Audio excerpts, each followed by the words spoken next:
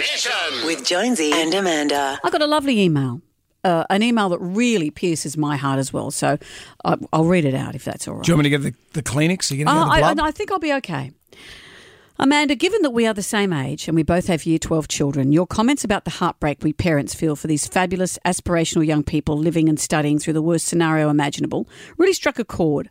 I'm constantly reminded of the highlights and excitement, recognition and reward, the end-of-school events and formals, life memories that have been stolen by this rotten virus, and just feel so dreadful that we can do absolutely nothing about it. It's so corrosive to the human spirit. So with child number 3's trial exam starting this week, a huge shout out to all our Year 12 future leaders from we aged parents who've sacrificed so much to get you to this point. I might cry actually. While we were equally or even more disappointed in the way things have turned out, we are also supremely confident that after this horrid period of social and personal dislocation, nothing will seem so hard in the years to come, except maybe being a parent yourself.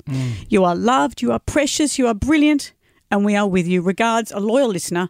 I don't want you to disclose my name because it will embarrass my child. Of course. But yes, trials have started this week. I know at some schools, trials aren't being counted towards that mark.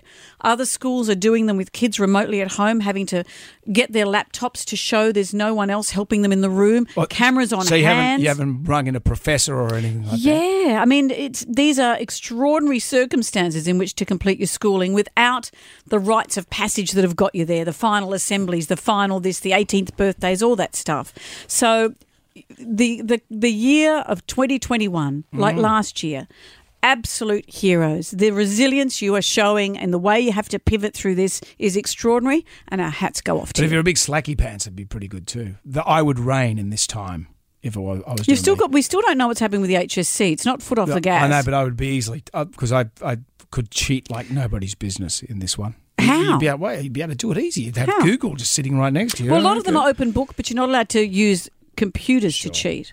Yeah, but you know what it is. And it would backfire though, because all of a sudden I would do so well and I'd get this ATAR that was out of the world, and then I'd have to be a brain surgeon. And then all of a sudden I'd be in the brain surgery room doing brain surgery. It's called a hospital.